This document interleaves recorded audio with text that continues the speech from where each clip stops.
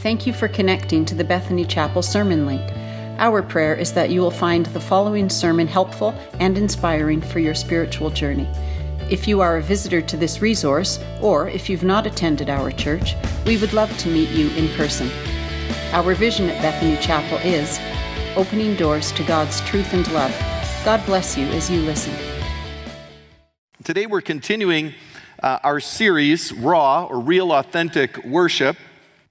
And I've titled our message today, A God When I'm Afraid. A God When I'm Afraid. Are worriers more intelligent? I got good news for those of us who worry. Do you worry a lot? If so, we have some good news for you. According to recent research, worriers have a higher IQ than non-worriers. I have never felt so brilliant as I do after reading that, because I am a perennial worrier. From Slate, the adage that ignorance is bliss suggests the reverse, that knowledge involves anguish. Now it's starting to get some scientific validation. Studies are showing that people who show a high degree of worry not only score higher on tests, but they're also able to sense threats faster. We knew that. We're thinking about the threats that don't exist. So the next time someone tells you to relax, explain that nervousness has its virtues. You're smarter than them. That is not to say that one needs to be extremely paranoid, but as the article concludes, in a pinch, above average unease might just be something to brag about. David Wilson, Scary Smart, Slate magazine. Now, I would also say it's not paranoia if they really are talking about you. Just think about that. I read that for the worriers among us. It's the only positive thing we're going to say about worry today, as we talk about fear, worry, and anxiety. According to data from the National Institute of Mental Health, some 38% of girls 13 to 17, so almost 4 in 10 teenage girls, 26% of boys have an anxiety disorder. We're not saying they worry a little, we're saying they have an anxiety disorder. On college campuses, anxiety is running well ahead of depression as the most common mental health concern, according to a 2016 study of more than 150,000 students. Meanwhile, the number of web searches involving the term has nearly doubled over the last few years, according to Google Trends. Interestingly, the trend line for depression is relatively flat. So what's going on in the mental health arena is this. Depression has always been an issue. That's staying flat. Anxiety is going through the roof, especially among young people. Those were pre-COVID studies. COVID, I think we would all agree, put fear, worry, anxiety on steroids, contributed to anger a little bit as well. We're spiritually aware of this. We are, because as people experience this, they know it intuitively, they're going through something, they start trying to research the solution. The good news is Amazon keeps track of our highlights. In Worry Less, Live More, Robert Morgan illustrates the fact that many in society are very conscious of the anxiety they're experiencing. When ebook owners mark sentences, the online retailer knows and notes it. Recently, Amazon released a list of the most popular passages in some of its best-selling books, such as The Hunger Games, the Harry Potter series, and Pride and Prejudice. Also released the most highlighted passages in the Bible. Said I expected favorite biblical portion to be, John 3:16, Psalm 23, the Lord's Prayer, in Matthew 6, but no, it was a less prominent text, but one that's striking a deep chord in today's world. It was Philippians 4, 6, and 7, most popular verses in the Bible.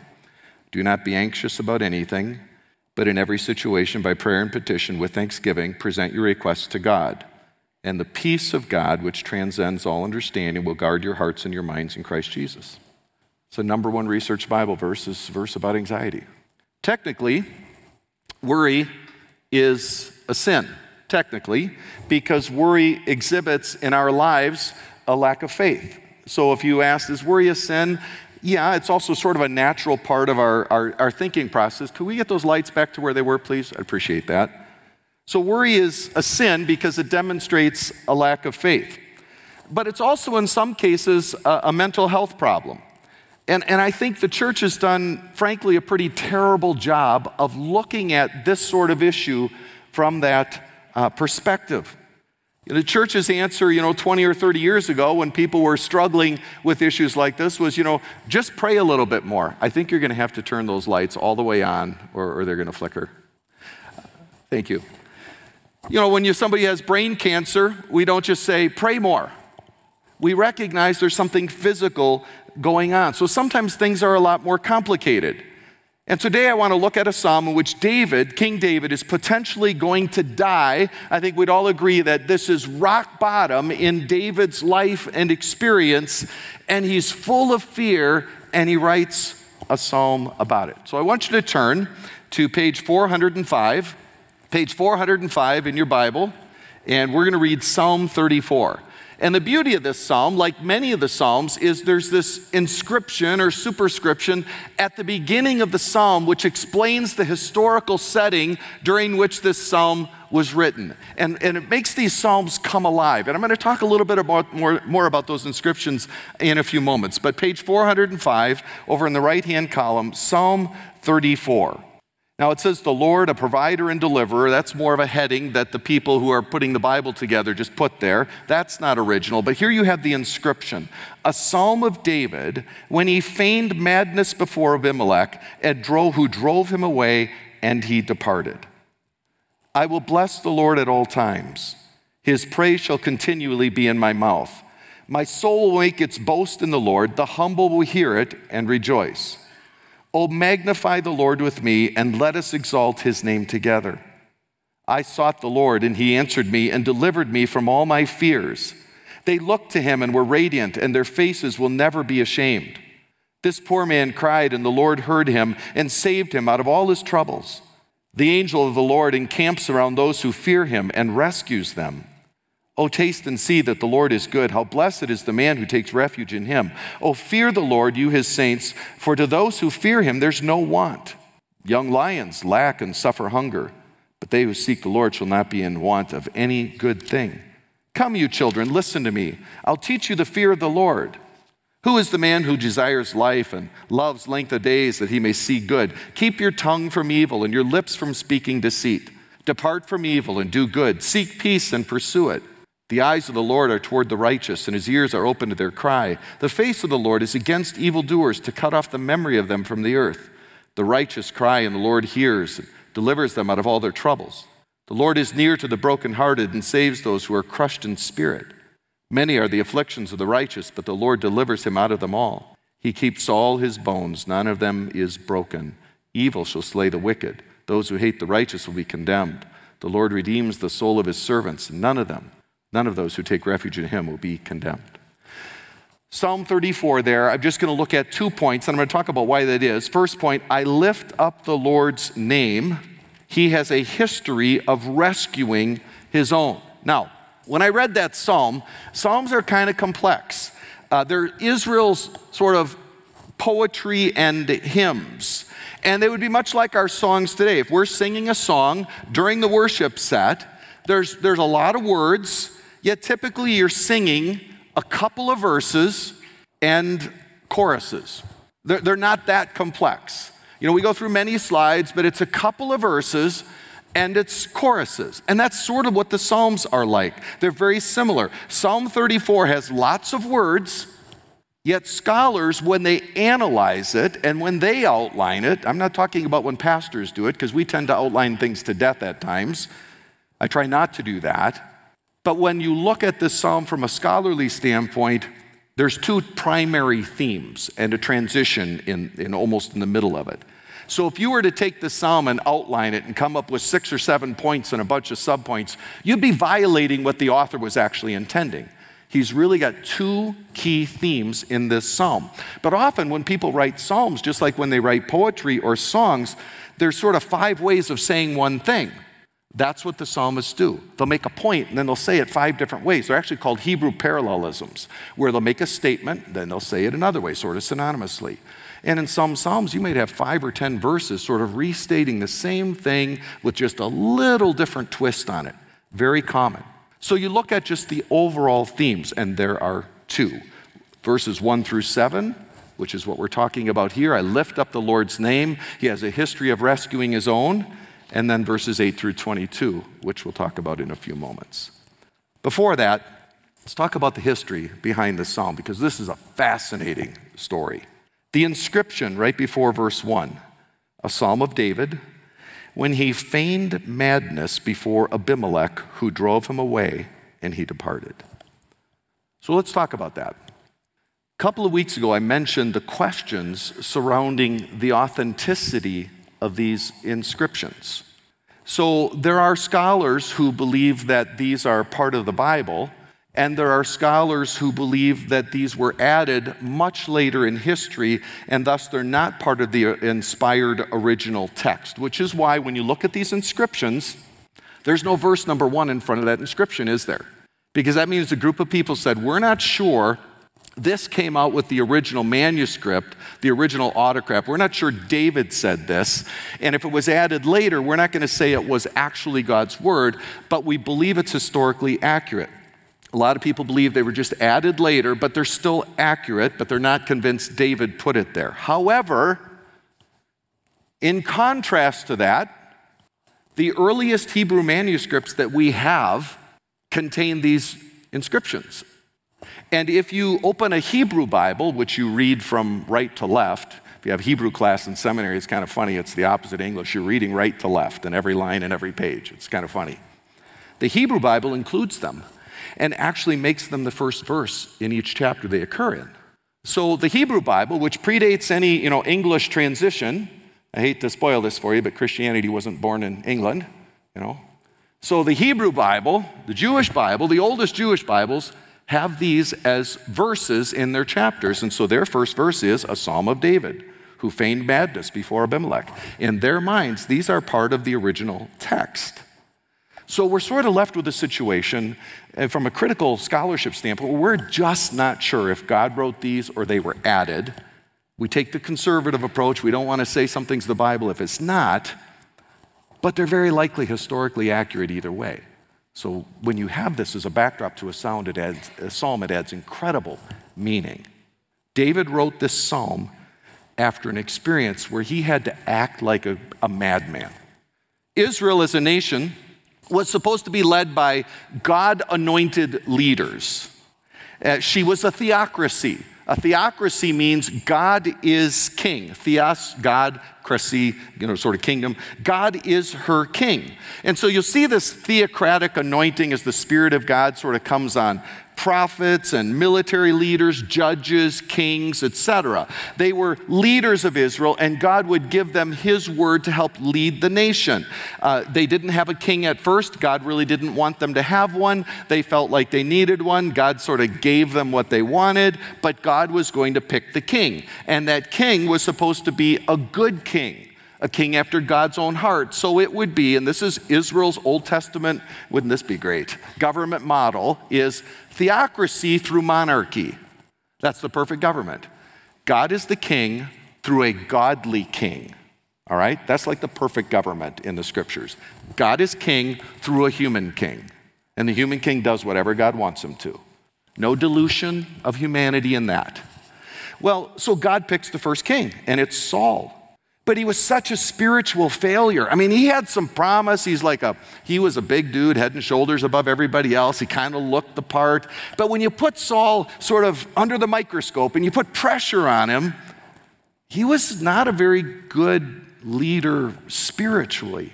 He ignored God's will. He ignored the prophets who God wanted to have speak to Saul. In one situation, when he was under pressure, he consulted a witch. This is the king in a theocracy where God is king, consulting a witch about what to do next in battle.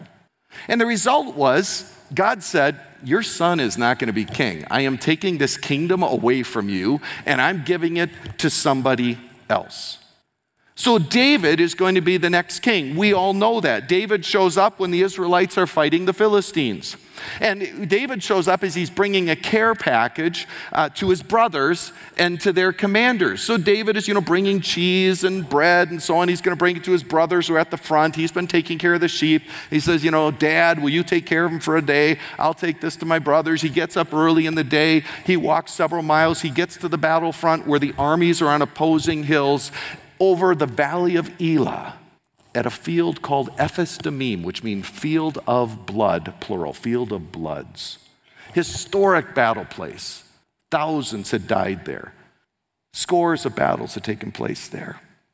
So David's there with his brothers, and they all rush to the front lines, and all of a sudden this giant named Goliath comes out. He's 9'6", with about 200 pounds of armor and weaponry, cat-like movements.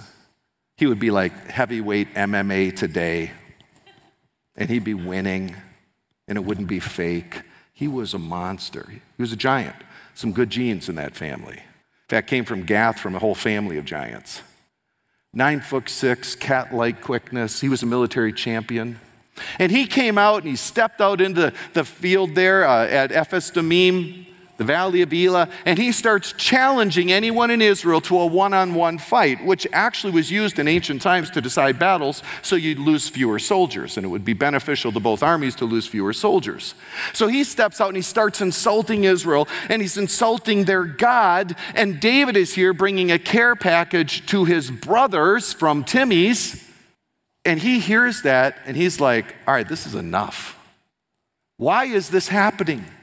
Why is nobody stepping out into the valley to take on this ogre? He looks like Shrek. He doesn't look that dangerous. David said, I'll do it. Put me in, coach. By the way, what do we get if we win this thing? King's daughter, no taxes. All right, yeah, I'll do it. They tried to put armor on him. He's too small. He's not a small guy, but it was Saul's armor, and Saul was a huge guy. He says, no, I'm good with just what I got on. I killed a lion and a bear. God's been with me in these kind of situations before. I got a little history with this. Walked out in the valley with a slingshot, hit Goliath in the forehead, stunned him. Goliath fell. He wasn't dead. David ran up, took his sword out of his hands, cut off his head, and held it up. This day you will know there is a God in heaven. And the rest is history. I love that story. Wish I'd have been there. I want to see the replay in heaven of the actual event. Victory over Goliath. He became Saul's personal sort of attendant and musician. He became a military champion in his own right as he led armies. He became a military leader. And finally, it started occurring to everybody, he's most likely to succeed Saul. He's most likely to be the next king. Which means as Saul is understanding this and God is distancing himself from Saul, Saul recognizes, this dude is a threat to me. I don't care what he's done. He's dead. Because Saul, of course, had a view that his son should succeed him. And once Saul made that decision, he started acting a little passive-aggressively towards David. Like, hey, good to see you. And then a spear's flying across the room. Doesn't say passive-aggressive in the text, but I think we'd all agree. It's a little unsettled. Tried to kill him a couple of times in his room, the palace, and then David started being hunted by Saul. Eventually, David had a little army that surrounded him that was hunted by Saul's army, but at times David was alone. Now, scholars have thought through, how long did this go on? How long was David hunted by Saul? And the reality is we don't know. The minimum amount would be maybe 16 or 18 months. The maximum amount, and I think the most popular view, is probably about 7 years. You're a military champion. You killed Goliath. You've won battles, but you're a threat to the king. And for 7 years, he is trying to kill you. You've been anointed by Samuel the prophet to be the next king in front of your father and brothers. You know God's hand is on your life. You've been good. You've been obedient. Yet for 7 years, you are hunted in Israelite territory and outside of it where necessary. And David wrote at least 8 psalms during that time. And the superscriptions or inscriptions are found in 8 different psalms. In this order, scholars think 7, 59, 56, 34, the one we're at today, 52, 57, 142, and 54. 8 psalms written during this flight. As David introduces this psalm, after he's gone through the experience I'm going to read about in a moment, his word for God is Lord. Capital L, capital O, capital R, capital D. Remember, that's the Hebrew word for Yahweh. 4 Hebrew consonants. When they added vowel points later, Yehovah, it's the same word. Yahweh and Jehovah, it's the same word, just got vowels. It's the self-existent God. It's the to be verb in Hebrew. I am that I am. The God of all of Israel's promises. The God who introduced himself to Moses and said, when Moses was supposed to free Israel, who am I going to tell him is, going with us? They said, tell him I am is going to be with you. Yahweh, the self-existent God who needs nothing else. That God has a history of rescuing his own. And we see references to this much more specifically in verses 4 and verse 7. I sought the Lord. He answered me, delivered me from all my fears. And then verse 7, I love this. The angel of the Lord encamps around those who fear him and rescues them. Now here's what was going on. Here's what he was actually writing about. The story is found in 1 Samuel. 1 Samuel 21, here's the story. David arose and fled that day from Saul. He went to Achish, king of Gath. But the servants of Achish said to him, is this not David, the king of the land? Did they not sing of this one as they danced, saying, Saul has slain his thousands and David his 10,000s? So he's at the gate of Gath trying to get into a Philistine city for safety. David took these words to heart and greatly feared Achish the king. So he's found out. He's at the gates. They know who he is. So he disguised his sanity before them, acted insanely in their hands, scribbled on the doors of the gate, and let his saliva run down his beard. Then Achish said to his servants, behold, you see the man behaving like a madman? Why do you bring him to me? Do I lack madmen? Rhetorical question, I hope. Do I lack crazy people that you have brought this one to act the madman in my presence? Shall this one come into my house? David's fleeing for his life. He doesn't have an army with him. He's on his own.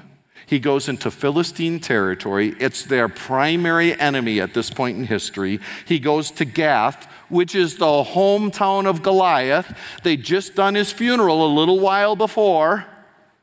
They'd seen David on the battlefield. They knew what he looked like. He may have changed his haircut a little bit, but you recognize that face. It's plastered all over social media. So they say to Achish, isn't this David? I mean, the Hebrew women wrote songs about him, Saul has slain his thousands, David his 10,000s. Psalm 34 says the king's name is Abimelech, not Achish, but that's because we believe Abimelech is simply an old word for king. So same event. David can't run. He's already in their hands. He's at the city gate. There are guards there. The king is there now. So he starts doing graffiti. He's like thinking, okay, what can I do here? Okay, when I was in 6th grade, I did this in the men's bathroom. He starts doing graffiti on the gates. He starts drooling on his beard. Sword swinging, drooling, praying, all at the same time. This is rock bottom. Wouldn't you think this is rock bottom? When you have to drool in the presence of your enemies to act crazy so they don't kill you, he looks alone and abandoned, except as he said, I love this, God had set up camp around him. God had set up camp, and he does for anyone like this. He says, verse 4, I sought the Lord, he answered me, delivered me. Verse 7, the angel of the Lord. Now, who's the angel of the Lord? It's either like a leader of the Lord's armies, or some people believe when you see the definite article, the angel of the Lord in the Old Testament, that is potentially the pre-incarnate Jesus Christ. Third person in the Trinity before he comes to earth. The angel of the Lord encamps around those who fear him and rescues them. God camps around you when you love him and follow him. And David was able to leave that day, the city gates. God delivered his own. That will leave a mark in your spiritual history. You see God rescue you out of a situation like that, that will leave a mark in a good way. Usually we say that'll leave a mark. It's like something bad happened, that'll leave a mark. This will leave a mark in a good way. You've got a scar in life and you're like, man, God was there for me. Here we have this transition then in the chapter, the second point. My confidence in God's deliverance comes from my commitment to God's wisdom. So the second theme in this chapter is why David knows God will deliver him. And his assurance, his encouragement about that has to do with the fact that the life he's living. So in the second part of the psalm, you've got an encouragement to fear the Lord, and there's talk about sort of the experience of fearing the Lord and the rewards that it brings. So actually you get to the second part of the psalm, and some people believe should be called a wisdom psalm. You say, well, what does that mean? Well, it's a specific genre or type of psalm, sort of like Proverbs in the Psalms, if you will. So in verses 9 to 14, you have an exhortation to elevate wisdom in your life. Then the rest of the chapter talks about the rewards of wisdom. Verses 9 to 14, 3 times talks about the fear of the Lord, and then uses other synonyms about seeking the Lord and so on. But the idea is what you'll want to do to know that God will rescue you, you want to be a person that fears the Lord. And there he contrasts good versus evil behavior as well. And he kind of says the ultimate insurance policy in your life is fearing God and doing the right thing. And he throws a little nature illustration in there for the hunters who are reading the text as well. He said, young lions, sometimes even they lack food. And his point is they're the top of the food chain, yet those who fear and seek the Lord lack no good thing. He said, lions go hungry and they can kill anything. But people who fear the Lord, they're never without what they need because God is on their side. Then in verses 15 to 22, the rewards of wisdom, he talks about the righteous 4 times. The righteous. Those are the people who are trying to, establish righteous standards in their lives. They're people who follow God. Notice all of God's actions towards righteous people. I'm going to just read through those verses. Verse 15, the eyes of the Lord are toward the righteous. God's looking out for you. His ears are open to their cry. He's listening to what you need. The face of the Lord is against evildoers to cut off the memory of them from the earth. The righteous, there it is again, the righteous cry and the Lord hears, delivers them out of all their troubles. See how he just says it different ways, but kind of same theme. The Lord is near to the brokenhearted, saves those who are crushed in spirit, sort of fearful, worried. Many are the afflictions of the righteous, but the Lord delivers him out of them all. He keeps all his bones, none of them is broken. Evil shall slay the wicked, and those who hate the righteous will be condemned. The Lord redeems the soul of his servants. None of them who take refuge in him will be condemned. David is saying that God is predisposed toward those who are predisposed toward God. He says, you live your life for God, God's predisposed to be living for you. It's kind of Deuteronomic theology, sort of comes out of the covenant between God and Israel. If you bless me, I'll bless you. If you curse me, I'll curse you. That kind of thinking. That in general, bad things do happen to good people, but in general, do the right thing. God's favor is towards you. And when it comes to spiritual confidence, isn't that kind of how it works? Isn't that how our confidence works? If you're living right, if you're doing the right things, you're trying to obey God, you're trying to minimize the sinful patterns in your life, you feel close to God. Then when something bad happens, you kind of feel like, well, is God testing me? But if you're living below the standard, you're not living for God, you're kind of backslidden, you're doing a lot of things you shouldn't be doing, then something bad happens in your life and you're thinking, ooh, am I getting spanked? Am I getting punished? You have a whole different perspective. When you're living for God with confidence, you have a sense, yeah, bad things are going to happen, but God's with me. When you're not living for God, you kind of have a sense that, ooh, is God working against me a little bit here? It just changes our perspective. I want to close with 4 quick questions. First, am I a fearful person? Am I a fearful person? It's the number one mental health issue. It's sort of agnostic. It hits us all. It hits unbelievers and believers alike. We often know it's irrational. In fact, we all know most of our worries never happen. Most of us know that if you're fearing that you're going to be at the gates of Gath and have to feign madness, it's probably actually not going to happen. In horror movies, the monster is scariest before you actually see it. For one local woman, that principle extended into the interior of her home. Washington County Sheriff's Office responded in April to a 911 call from a woman who reported hearing a burglar locked in her bathroom. Well, that's scary. She saw shadows moving under the door.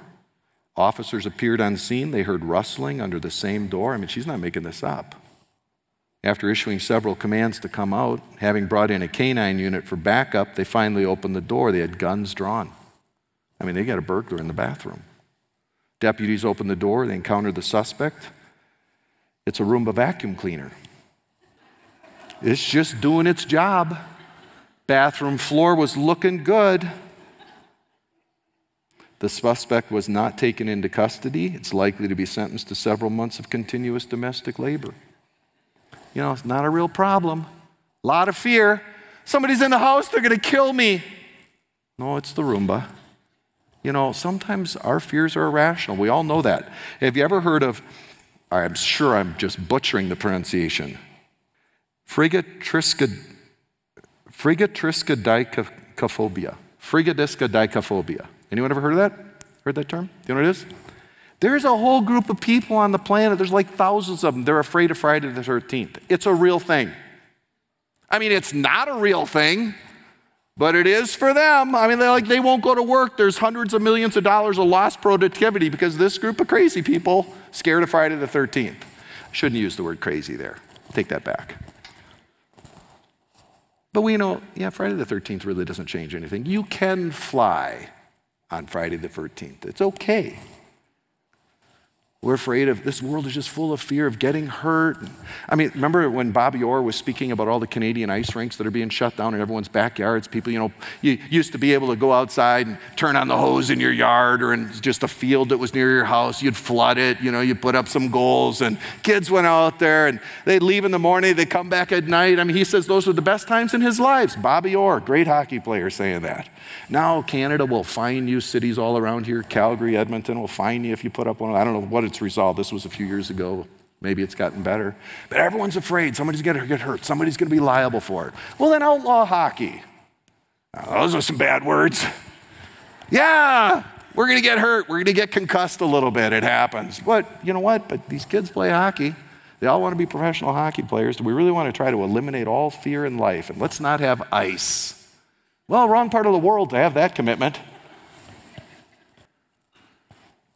We're full of fears. We live in a world of overstated fears. Life is never going to be safe. And worry and fear and anxiety, and I can tell you this from personal experience, because I'm one of these people, rob you of today's joy because of tomorrow's uncertainty. You give away your life to fear. Second, am I actively cultivating faith and trust in God when I am fearful? Well, a few ideas here. First, we can control this a little bit. A lot of people think, well, I can't control what comes into my mind. I can't control that. I'm sort of just a victim of that. That's actually, the Bible talks about sort of disciplining your mind. As a man thinks in his heart, so is he. The Bible says every thought should be taken captive. And the Bible tells us, discipline our minds a little bit. Both the Bible and psychology talk about this. I mean, there's what's called cognitive behavioral therapy. I'm not an expert. I'm not a counselor. But the idea is sort of managing your mental state. I mean, if you talk to a doctor about this, they'd say, basically you're going to worry some. And so you need to sort of discipline your mind to say, okay, there's this issue I'm concerned about. I'm going to think about this. I'm going to worry about this. At 5 o'clock tonight, I'm going to take 20 minutes to think about how to deal with this. I'm not going to think about it till then. I mean, you sort of plan it. The Bible talks about this in a sense. Psychology talks about it a lot. So there's some things we can do. Even if you're not a Christian, there's things we can do. But as Christians also pray about these things. That's what Philippians talks about. And trust God. We're in his hands. Am I cultivating faith and trust in God when fearful? 6, am I living an obedient life, or I should say third, am I living an obedient life creating confidence that he will look out for me?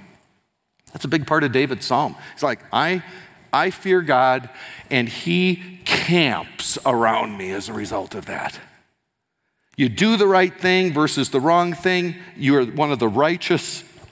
God sets up camp around you. What a word picture. Do you have a campsite around you?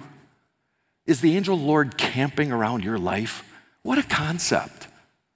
David said, that's how God looks at you when you're one of the good guys. He's camping around your life. What's at your campsite? What's at your campsite?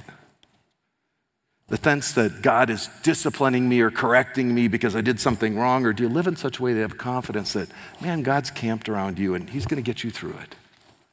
And finally, do I see God as a deliverer even when the outcome is not as desired? All right, that's a good question. God doesn't promise a stress-free, worry-free life. Sometimes he lets you be chased by Saul. Sometimes he'll let you be in a situation where you got to act like a madman at the city gate, hopefully minus the drooling.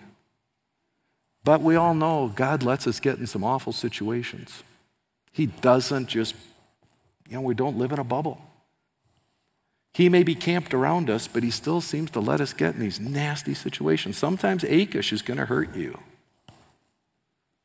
And when that happens, maybe deliverance looks a little different. Maybe deliverance is the maturing in your spirit and in your spiritual life to be able to walk through a difficult situation better. And just making it is the victory. In his book, Creatures of Habit, Steve Poe writes, when I was in grade school, several of the kids in the neighborhood walked to and from school each day. We walked down a street where a man had a large dog. It was a boxer.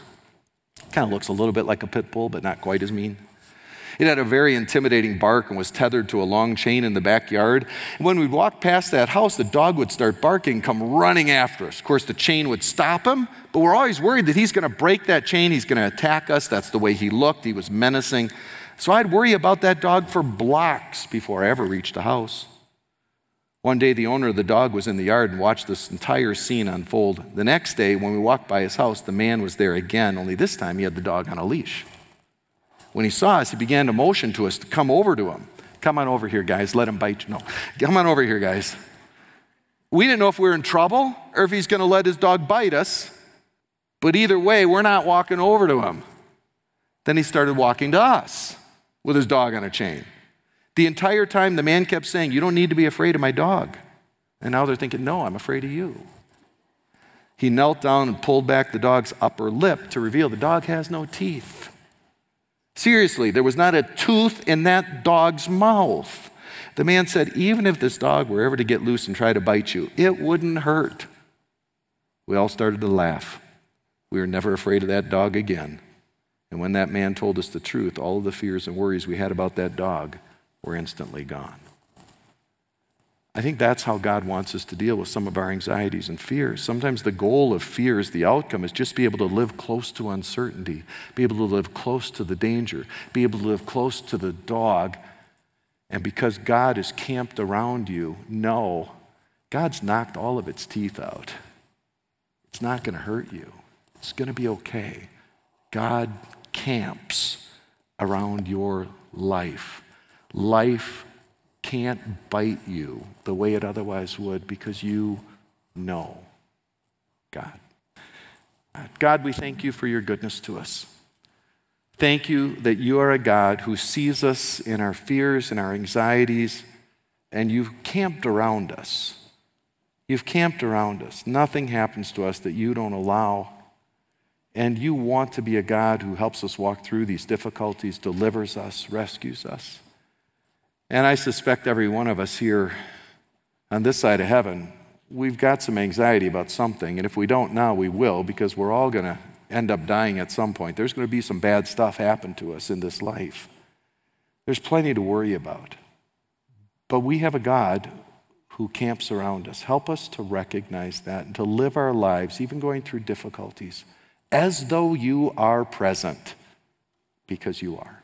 In Jesus' name, amen. Thanks for listening to this sermon. We hope you found it connected you to the God of truth and love, who we worship and serve at Bethany Chapel. If you have any questions or want to connect to any of our pastors, go online to bethanychapel.com and click Come. Thanks again, and God bless you.